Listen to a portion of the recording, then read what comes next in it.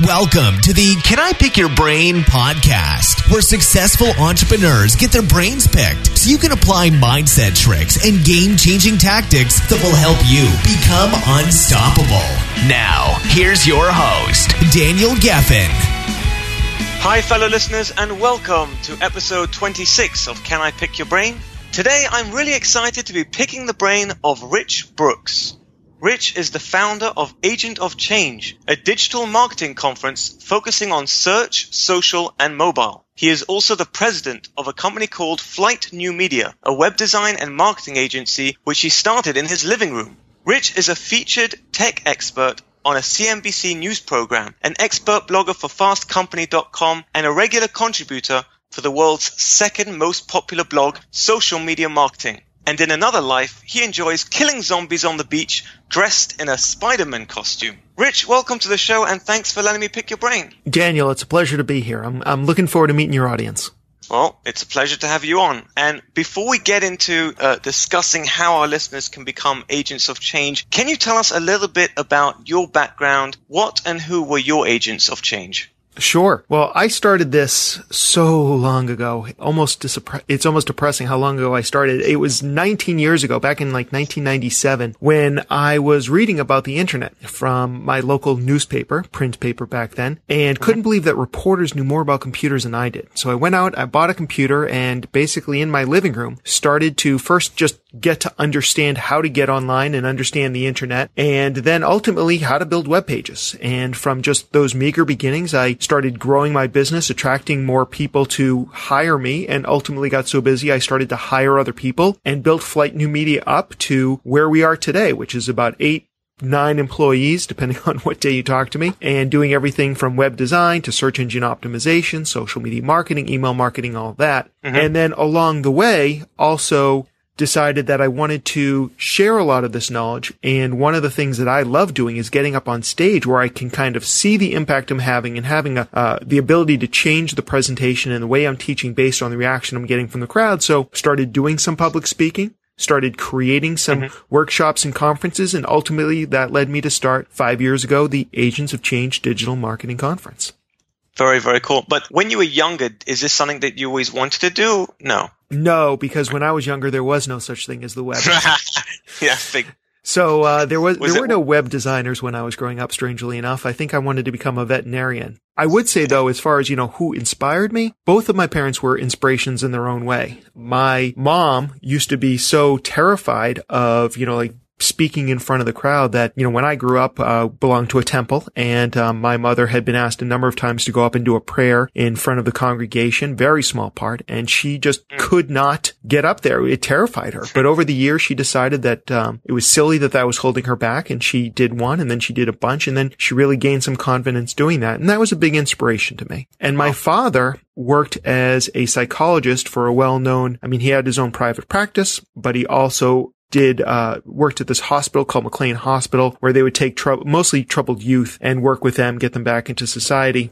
And through a series of downsizing, he was left as the chair of 3 departments, but also not a full-time employee. And I think at that point, he just decided that it was time for him to kind of do the things that he was most inspired by, which was a lot of research into resilience and what makes somebody resilient or not resilient, and started doing more speaking gigs, started doing more writing, wrote books. And that was really inspiring too, because up until that point, I really hadn't been introduced to the idea of entrepreneurs and entrepreneurship and creating something from scratch like that. And so that was kind of interesting to see that transformation in him. And I think it's really inspired me, even though I'm not, following his footsteps as far as topics, but, he went on TV and it grew his brand. I got on TV and it grew my brand. He started writing and it grew his audience. I started writing and it grew my audience. So really, both of my parents were true inspirations to me in terms of who I've become at this point.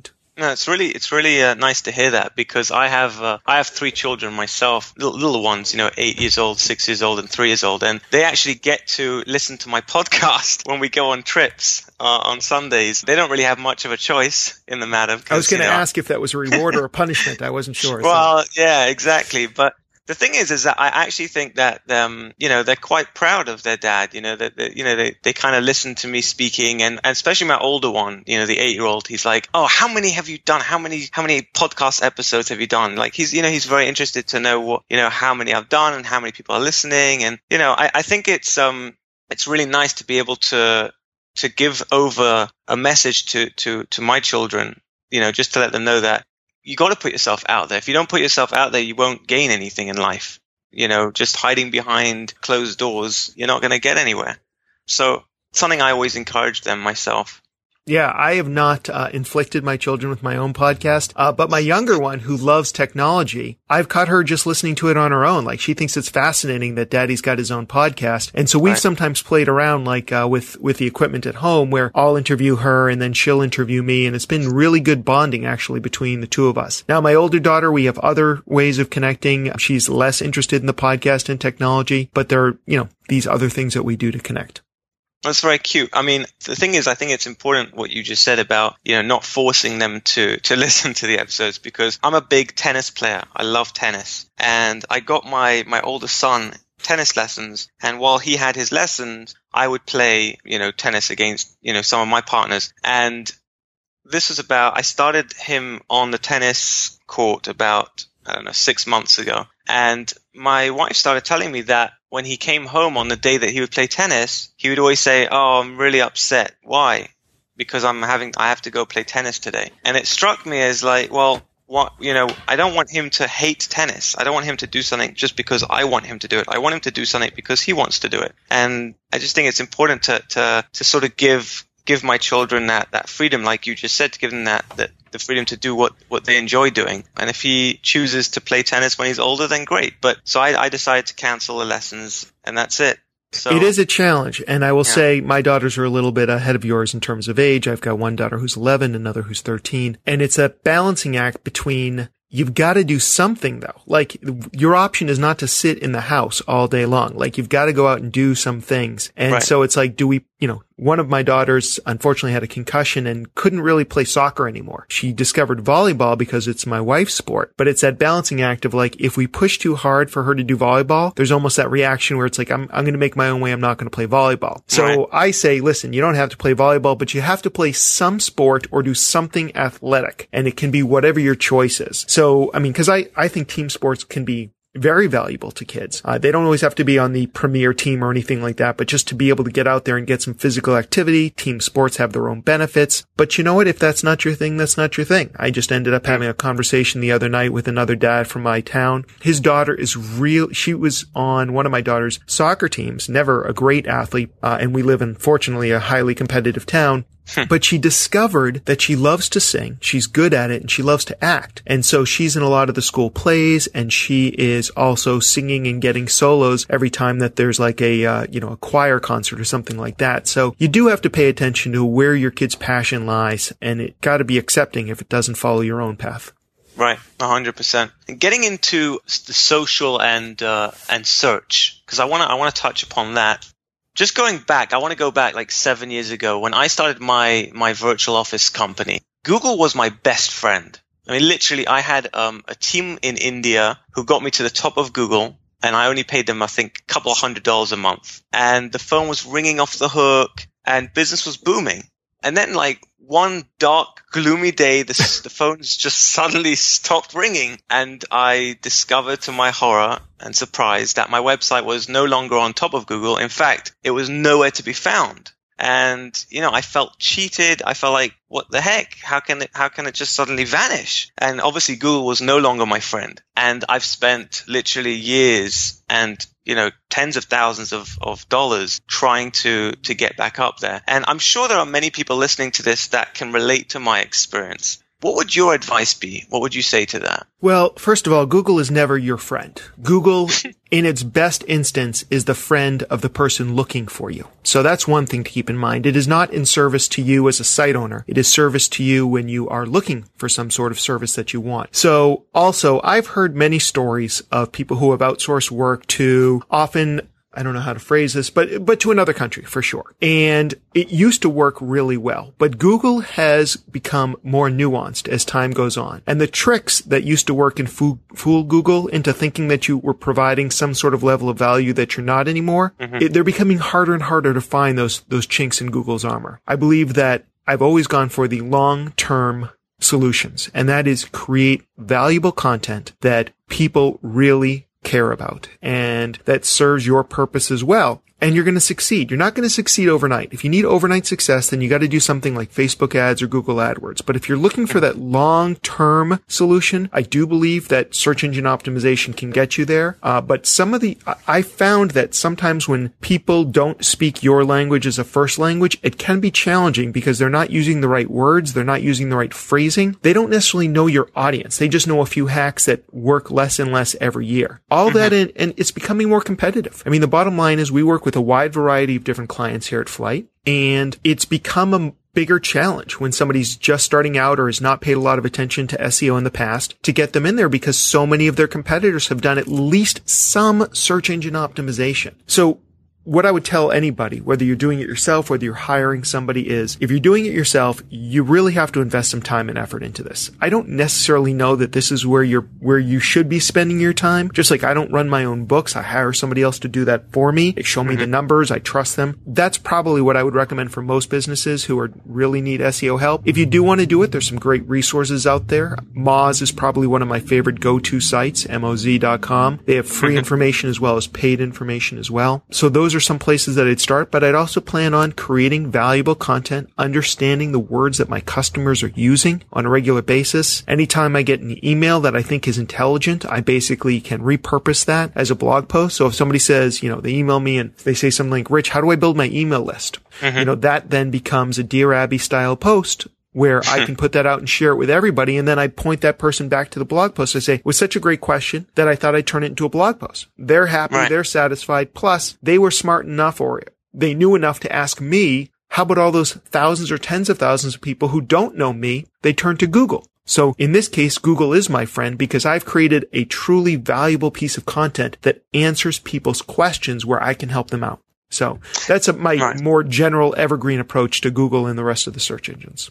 But is content enough? Or because from what I remember, it was all about building backlinks to the site to show Google that you're popular. And even though I know that obviously that's not, in other words, Google, cracks down on what kind of links, what type of links. But I've heard people say it's all about just building good content. But ultimately, how can writing good quality content create backlinks to your website? All right, so those are a couple great questions I'll bundle together. I do often say that search engine optimization, to oversimplify, it comes down to two things. One is on-page optimization, or how the words on your page in strategic places match up to the search that your ideal customer just did. And then off-page optimization, which is getting quality links to your website. So I spend more of my time on the on-page optimization, but I do know there's some great resources out there for off-page optimization. So you're absolutely right. And I think one of the issues that you may have run into is you rely too heavily on Google and other search engines to deliver you traffic. We should never put all of our eggs in one basket. And I do remember one time when just for like a week or so, something must have happened and suddenly like almost all of my traffic from Google disappeared. And it was kind of a wake-up call that you cannot rely on any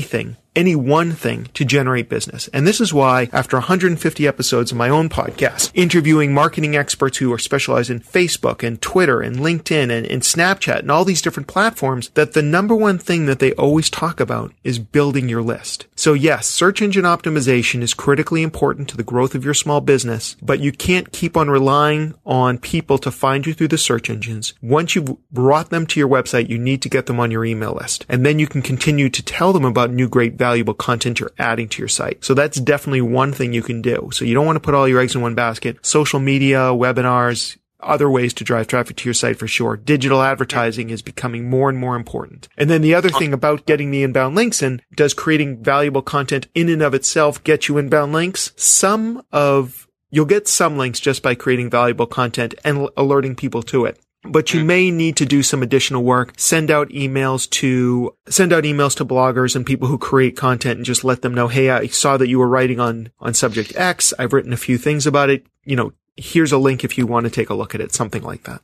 Right. And I mean, you mentioned social media as being another way to get traffic to your site. But I feel like social media is such a double-edged sword. You know, on the one hand, it's an incredible place to attract potential clients and build a fan base. But on the other hand, it's like a very large maze that you end up getting lost in for hours a day. And you're pulled in different directions until the sun goes down and you wonder what the hell happened to my day. You know, how do you use the power of social media without getting, you know, cut up into pieces and wondering what happened, you know, to all that time? Yeah, I don't know that I have one solution for you. It is something I absolutely struggle with. I mean, I do a lot of presentations on, say, Facebook. So then I go to Facebook to get a screen capture, and then I see that my friend is doing X, and then I see another friend has shared a video, and so then I follow to YouTube, and all of a sudden, the sun has gone down. So I feel your pain. There's a few things that I have to say on that. One is I was just the other day asked to speak to the New England Small Business Development Center's counselors. These are the counselors that help small businesses throughout the U.S. grow, and this was the New England chapter.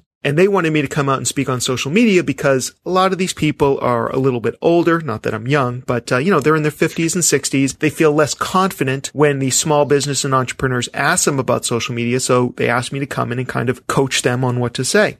And I told him, I said, I'll come in and talk to you about digital marketing. And as part of that, I'll talk about social media. But I think for most small businesses, they should not be focusing on social media. They should be focusing on search and email marketing right now. Because I do believe that the golden age of social media may be behind us in terms of getting people to visit our websites and making it easy. There's just so much competition in the Facebook feed and Twitter feeds and LinkedIn, YouTube. All of these platforms have become almost congested. And even things like Snapchat, which is brand new, and yes, you can definitely get in front of people. The bottom line is it's only a matter of time until people realize it's effective, and then everybody jumps in, and then you have to find something else to do. So social media is valuable. But again, it's like if I'm trying to prioritize, I don't necessarily know that for most businesses, that's where I want to put my effort. Again, it depends on the business. There's no one size fits all, but I think too many people are attracted to social media because of this belief that it's free and it's some sort of silver bullet for my business. And that's just not the case. Right. Now, as far as some techniques on how to avoid the social media time suck when you have to work in social media,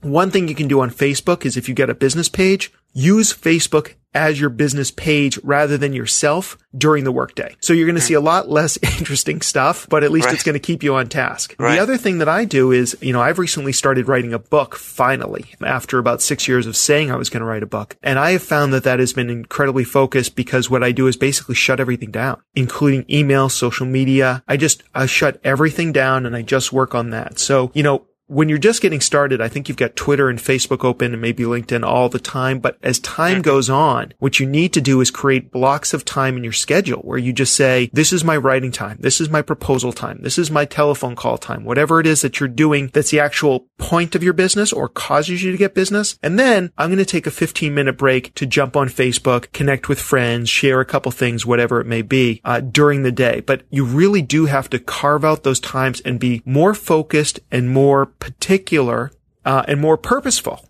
in your use of social media during the day. And then at the end of the day, if you want to kick back, watch some sports and catch up on Facebook or Twitter, then go ahead and do that. Right. I find that I think it's what you get done in the beginning of the day should be the most productive and the most important things. And once you've got those out of the way, in other words, once you've written that 2,000-word blog post, or once you've, made the calls that you need to call to follow up with the potential clients or leads, okay, so then at 3:00 in the afternoon or whenever it is, once you've done all of those, things that that are productive, then you can get onto the social media and maybe, try and whatever it is that you need to do. Do you know what I'm saying? Yeah, and I don't disagree with you, Daniel. And the only thing that I would add to that is, because that's actually my schedule too, is I am most productive in the morning. But if you find yourself that you are least productive in the morning and you're best in the afternoon, then just flip that. Know when you get your best quality work done, and during those times, close the door, shut down your social media sites, get your writing done, or pick up the phone, whatever it is that helps you grow your business. Because unless you're a social media consultant, your job is not to be popular on social media. That's just kind of like something you may need to take care of. Your job is to, get the sales bell ringing, get people in the door, whatever it may be. And so really you need to keep your focus on what is the business of your business. Right. And speaking about social media consultants, I mean, there are hundreds of self-proclaiming social media experts and gurus popping up every day. And quite frankly, it's overwhelming and it's hard to know who's the real deal and who isn't.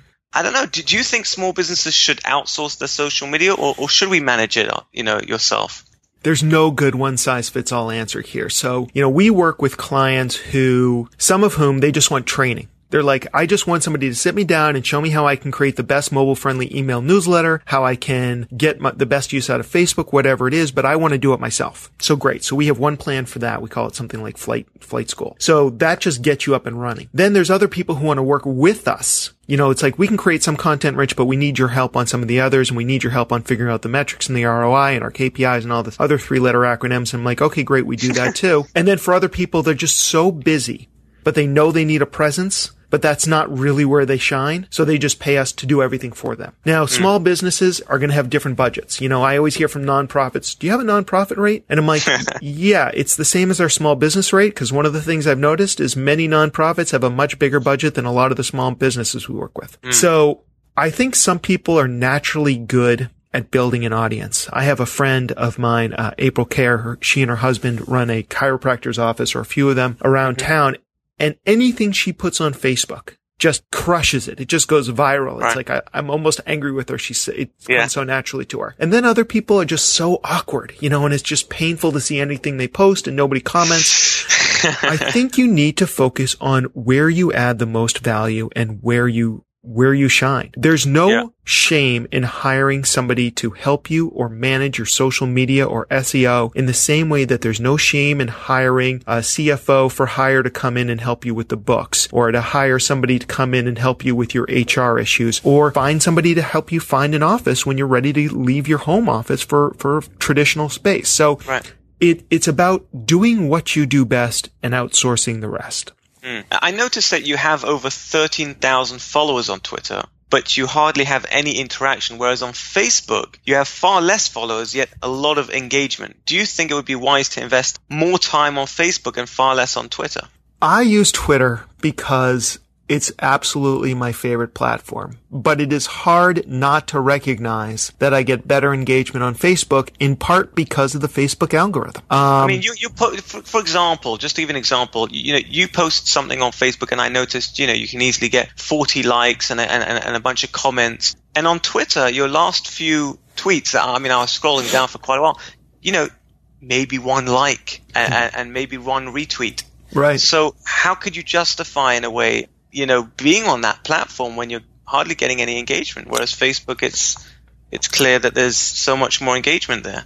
Justify is an interesting choice of words. Yeah, I guess it's because I hate Facebook and I love Twitter. That's literally it. But it's a good question, because I was doing a presentation on Friday also, and a woman in the back of the audience who I'm friends with asked me, she's like, I'm getting a lot of questions about Twitter. And how would you recommend people get started on Twitter today? And I thought for a second, I said, you know what? I wouldn't. I wouldn't recommend that you get started on Twitter today, because I honestly don't know if the platform is going to survive any longer. I use Twitter because I love it. Like, I passionately just love the fact that I'm limited to 140 characters. I love the people who are on Twitter. It's a much smaller audience, but it's just, for me, it's more interesting, and it's how I like to receive my news and keep up on, local events going on. But yeah. The other day I posted something both to Twitter and Facebook, and I do admit that the way I posted it on Facebook was better, but basically the question was, if you had to have a hashtag on your gravestone, what would it say? And I got like 56 comments on Facebook, because Facebook rewards you for having engaging content. So for that reason, Facebook makes a lot of sense. I just happen to enjoy Twitter more because, I don't know, because it's easier for me to manage my experience, maybe because I don't have to see so many ridiculous posts about the elections in America. Whatever the case may be, it's just I enjoy the experience of Twitter better. But you're right. I can't justify it except that I enjoy it. And if I didn't enjoy it, I might have already abandoned Twitter. What hashtag would you have on your gravesite? Oh, now I forget which one I actually said. You walked into that one. Yeah, I know. I'll have to go check my feed and see. Okay. You mentioned before about email. I want to get into that, about building the email list.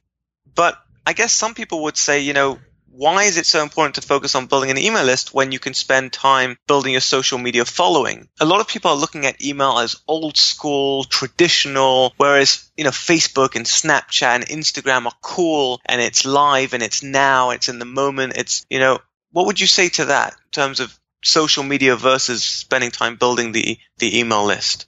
Sexy isn't about business. I mean, the bottom line is, everybody gets distracted. So I don't even know if sexy is the right word for social media, even though it's a word I use all the time. Distracting might be a better word.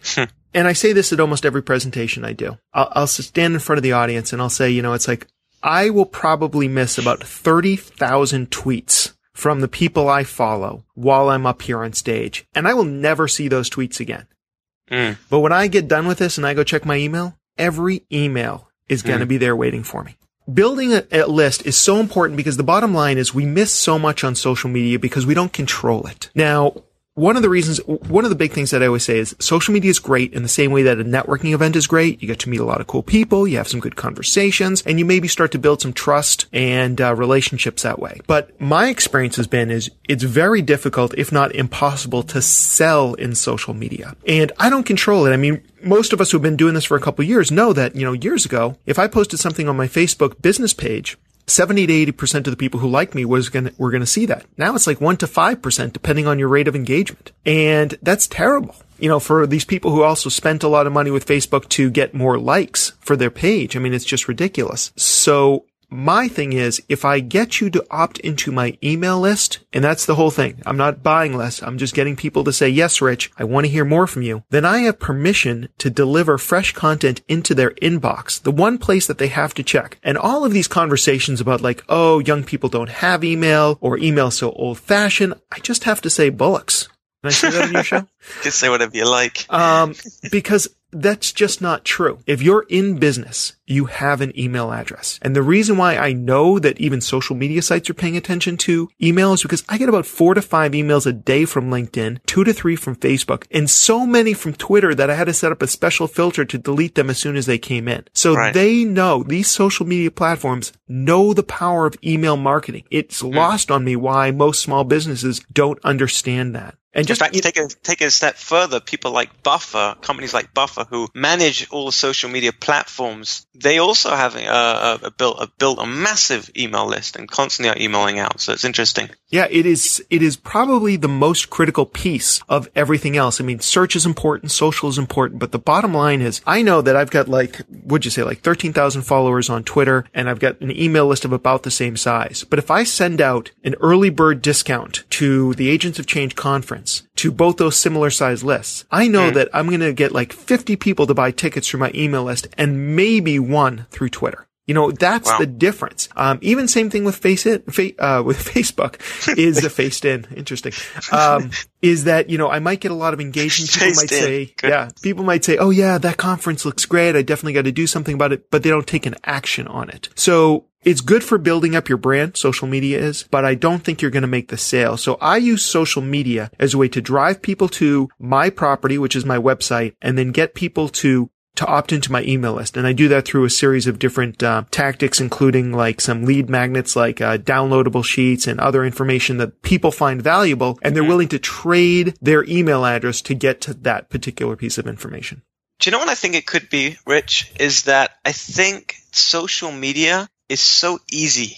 It's easy and it's lazy. You just sit there and you just literally just type and post, and even if it's really bad, okay, so you know what? In about 30 minutes, nobody's going to see it anymore. Right.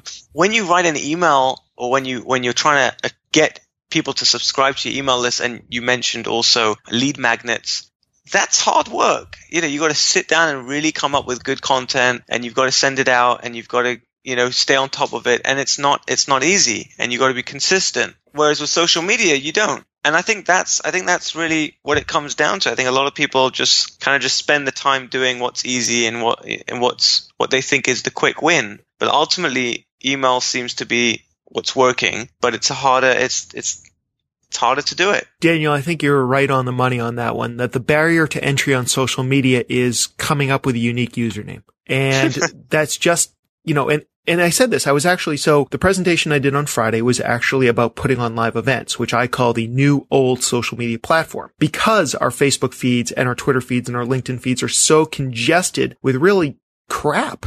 And I'm sorry to your 6-year-old who's listening to this right now, but I feel passionate about this. It's just so terrible. My wife's going to tell you off about that.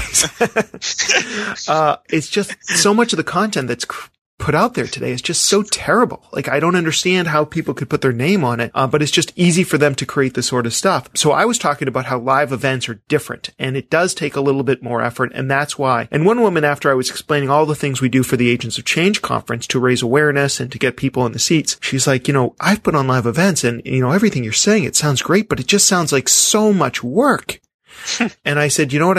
I think that's part of the point. I think it is a lot of work. I mean, and I said, and admittedly, like, I'm giving you the smorgasbord, and I have a team of people, and I'm a digital agency. So it is easier for me to do a lot of these things because I do them all the time anyway. I'm not suggesting you do all of them, but I am saying it is work. I want to break it down for you so you know how much work it is, and also so I simplify it to give you a framework for it. But this is why your competitors won't do it. So if you do it and they don't do it, and you're up on stage and you're the one people are talking about because you're putting on a local event, that's why you're going to succeed and they're not. And like you said, they're just going to be posting something to Facebook and saying, well, if it doesn't work, I can always post something else in 30 minutes. And I think that's the difference, because yes, social media, giant disruptor, amazing. A bunch of people got really famous or really rich or really successful because they happened to jump in at the right place at the right time. But now that period is over and now everybody's trying it. So now really the cream rises to the top. And you've got to really create some incredible value for people if you want to be seen or noticed on social media, in live events, in email marketing, whatever it is, that you do have to put in the work. And I like your thoughts around the idea that some people are just lazy and they don't want to put anything out there and they don't want to try too hard, maybe because they're afraid of failure. So they look to social media as like, well, at least I'm tweeting or updating my Facebook page or whatever it may be. You know what? It's funny because at the beginning, it almost sounded depressing. Like, oh no, that means I've got to spend less time on Facebook and I've got to start writing emails. But the truth is, people listening to this, you should be literally jumping up for joy. And I'll tell you why. Because if everybody's running to Facebook and Twitter and LinkedIn and Snapchat, and like you said, Rich, before, if everybody's doing the easy thing, then you've got the advantage. You've got a huge advantage. Most of your competitors are not going to be focusing on email because they're going to be thinking like you, which is, oh, email, nah, But the bottom line is, when you uncover all of the excuses, the bottom line is that it's laziness, it's procrastination, it's that whole perfectionist mindset that I've got to write the perfect email. No, you don't. Because you know what? There's so few of your competitors that are writing any emails consistently that you don't even have to do them that well. Right. They're all just doing all the easy stuff, social media. And you know what else? They're probably throwing their money into pay-per-click and AdWords and Facebook ads because, again, it's easy. Here's $1,000. Boom. I'll put it into Facebook ads. Boom. I'll put it into AdWords, and just magically everybody will come to my site and buy. Nonsense. Because at the end of the day, if everybody's doing it, and everybody is doing it right now, then you're just going to get in this bidding war. And if you're a startup business or a small business, you have no hope against anyone who's got a little bit more money than you do. But with email marketing, it's incredible. You don't have to spend any money doing it, but you do have to spend your time, and you have to get a little bit creative and think a little bit out of the box. And in fact, I would even take this moment and say this. If you want to see what it's like to write good emails, and I'm not saying this to be egotistical, but I would say sign up to my email list. I'm going to do it. I'm going to say this. Go to my website, sign up to my email list, and see the consistency and see the quality of the emails. And you know what? Copy it. I don't care. Take what I'm doing, use it, and plug it into what you're doing. And I would even say, why not? Go to Rich's website. Rich, give over your website. Why not? TakeFlight, FLYTE.com is one of our websites, and then agentsofchangecon.com is our conference website. Go to that website. It will be in my show notes. Click on the link and sign up to Rich's email subscribe, just to be able to see the consistency and to see the quality of what Rich is doing or what his company is doing. Because you know what? It's working. And if it's working for him, there's no reason why it won't work for you in whatever industry you're in. I've been told many times that my welcome email is the best welcome email anybody has ever read. Like, at least, every few months somebody emails me directly to say, I usually don't read welcome emails, but I'm glad I read yours because it is hysterical. If that's not a teaser, I don't know what is. Exactly.